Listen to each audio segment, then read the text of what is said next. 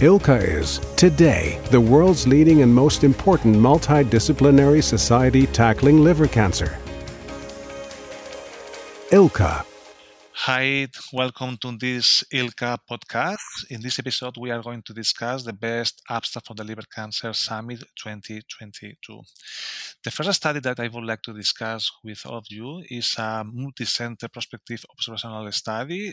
The study was presented by Richard Finn, and this is the regorafenib in patients with unresectable HCC included in clinical practice. And this is an exploratory analysis of safety and overall survival. The study is called REFINE study. As I have said, this is an ongoing prospective and observational study. It included patients with unresectable HCC in whom the decision to be treated with regorafenib was made by the treating physician. And the primary objective of this study was to characterize the safety in the real-world practice.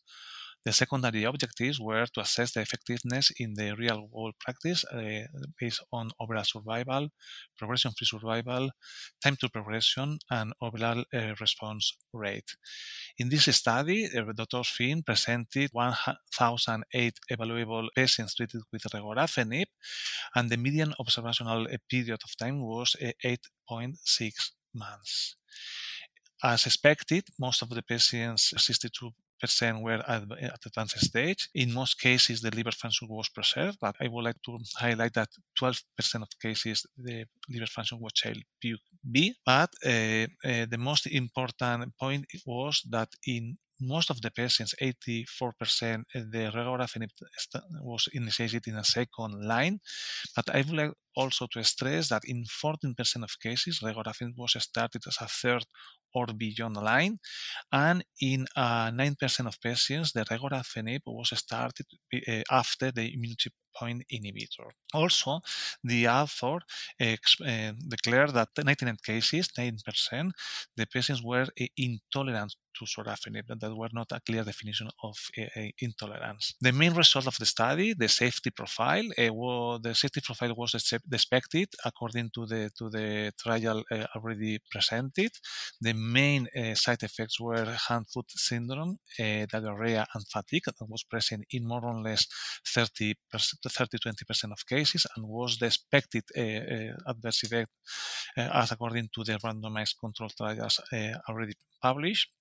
And according to the safety, the median overall survival of the whole cohort was 12.9 months, and also the authors stratified this median overall survival according to the line of the therapy, according also to the use of immune checkpoint inhibitors in the prior lines, and also according to the presence of tolerance or intolerance to sorafenib, and there were not any significant difference according to this subgroup analysis. Therefore, this real-world REFINE study supports the safety and effectiveness of regorafenib in a broader patient population with unresectable HCC who had been treated prior with sorafenib or other systemic treatments, including immunotherapy, and the final analysis will be presented when all patients have a follow-up of at least 24 months. Another study that I would like to discuss with you was a study presented by Wei Lu from China, and this was a multi-center study that aimed to evaluate the efficacy of the combination therapy with lenvatinib, PD-1 inhibitors, and transarterial therapy. This was a retrospective study, including patients with intermediate advanced HCC from a Chinese center. And this study, the primary endpoint was progression-free survival, and the second endpoints were overall survivals and overall response rate. This was a retrospective study. The authors identified 98 patients treated with lenvatinib plus PD-1 inhibitor plus transarterial embolization, and 54 patients treated with lenva plus PD-1 inhibitor. The median follow-up was 14 months, and the main result of the study was that the median overall survival in the group of patients treated with lenva plus PD-1 inhibitor plus transarterial embolization was 15 months compared to 9 months in those patients treated with lenva plus PD-1 inhibitor, and this efficacy was maintained after propensity score analysis. According to these results, the authors conclude that the combination of lenva plus PD-1 inhibitor plus transarterial embolization can improve the survival compared with Lemba plus PD-1 alone. And there is now a need of prospective large study, randomized control studies to confirm these results. Also, I would like to commend the study presented by Thomas Talbot. And this study, the aim was to characterize the clinical features and the radiological patterns of disease progression post immune checkpoint inhibitors and to evaluate the relationship with the clinical outcome.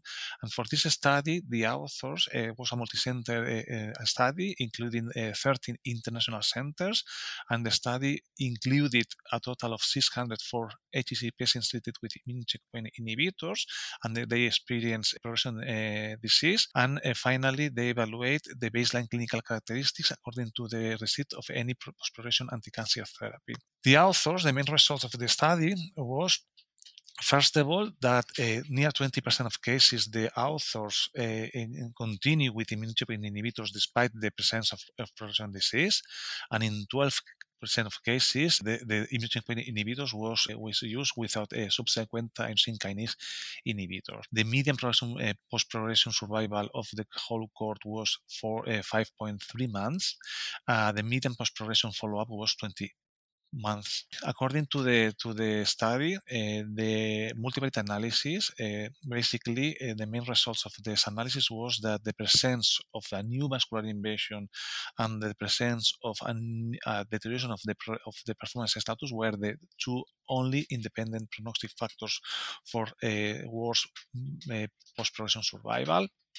And according to the analysis, the best results were obtained to those patients that were treated with immune checkpoint inhibitors beyond progression disease, and they were afterwards followed by tyrosine kinase inhibitors. And in this population, the median overall survival was near 15 months. And the worst results were those cases that they had just only intrahepatic growth during the follow-up. Accordingly, the main result or the main conclusion of this study was that the presence of new vascular invasion and the intrahepatic growth after immune checkpoint inhibitors predict poorer prognosis at disease progression under immune checkpoint inhibitors. Also, as expected, the deterioration of the performance status and deterioration of the liver function appear to be determinants for clinical strategy after progression disease with immune checkpoint inhibitors. And this was the main results of the study.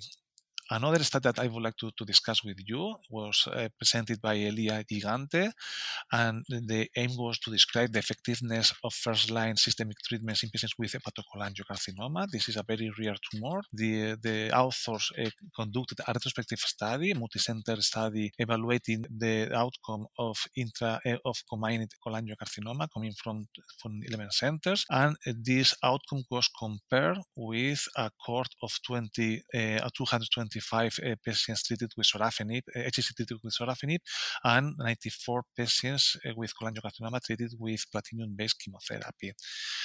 A total of 83 patients with combined hepatocellular cholangiocarcinoma were identified in the study. The main differences of these patients, compared with the cohort of patients with HCC and cholangiocarcinoma, was that in most cases, patients with combined hepatocellular cholangiocarcinoma had less extrahepatic disease compared with the intrahepatic cholangiocarcinoma. And according to the multivariate analysis, the main drivers of poor outcome was basically the poor liver function, according to the ALBI score. And the main aim of the study was to assess the outcome after systemic therapy, and according to the results, the authors analyzed the median overall survival of the whole cohort of patients with combined hepatocellular cholangiocarcinoma treated with systemic therapy, and there were not significant difference compared with the cohort treated with the cohort of cholangiocarcinoma and the cohort of patients treated with sorafenib in the HCC, and the median overall survival obtained with sorafenib was 8.3 months compared with near 12 months with chemotherapy without any significant difference.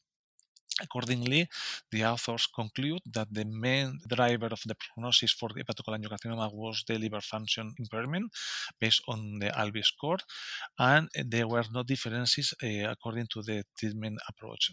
There were no differences if you use sorafenib or platinum-based systemic chemotherapy.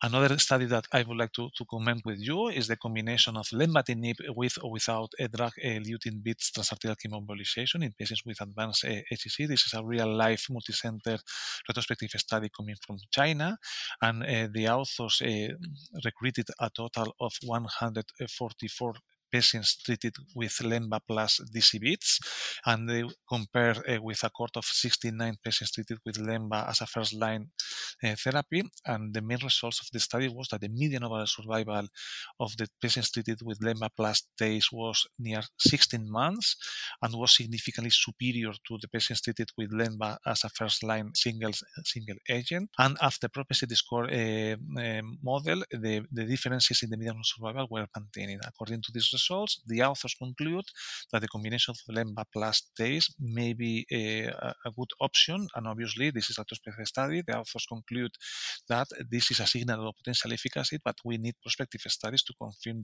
those findings. And finally, I would like to discuss two studies coming from an analysis of the European Liver Transplant Registry. The first analysis, the authors evaluated the outcome of patients treated with patients with combined hepatocellular cholangiocarcinoma treated with liver transplantation. And this study was a retrospective study. The authors identified 115 patients with combined hepatocholangiocarcinoma from 22 centers, and they analyzed the outcome after liver transplantation. According to the expert analysis, the patients, only 30% of patients were within Milan criteria, and in 40% of cases, the major vascular invasion was present, and in 33% of cases, the tumor differentiation was poor. But according to this analysis, and probably this is the main result that presented the authors, if you consider the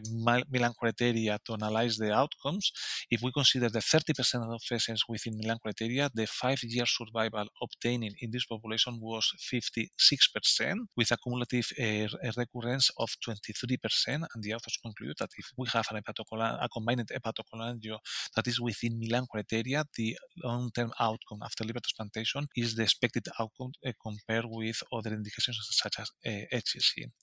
Also, the same group of authors analyzed the same database, the European Liver Transplant Registry, but in this case, the authors explore the potential efficacy of liver transplantation for fibrolamellar hepatocellular carcinoma. Again, the authors analyzed this database and they finally identified 35 cases from 25 centers.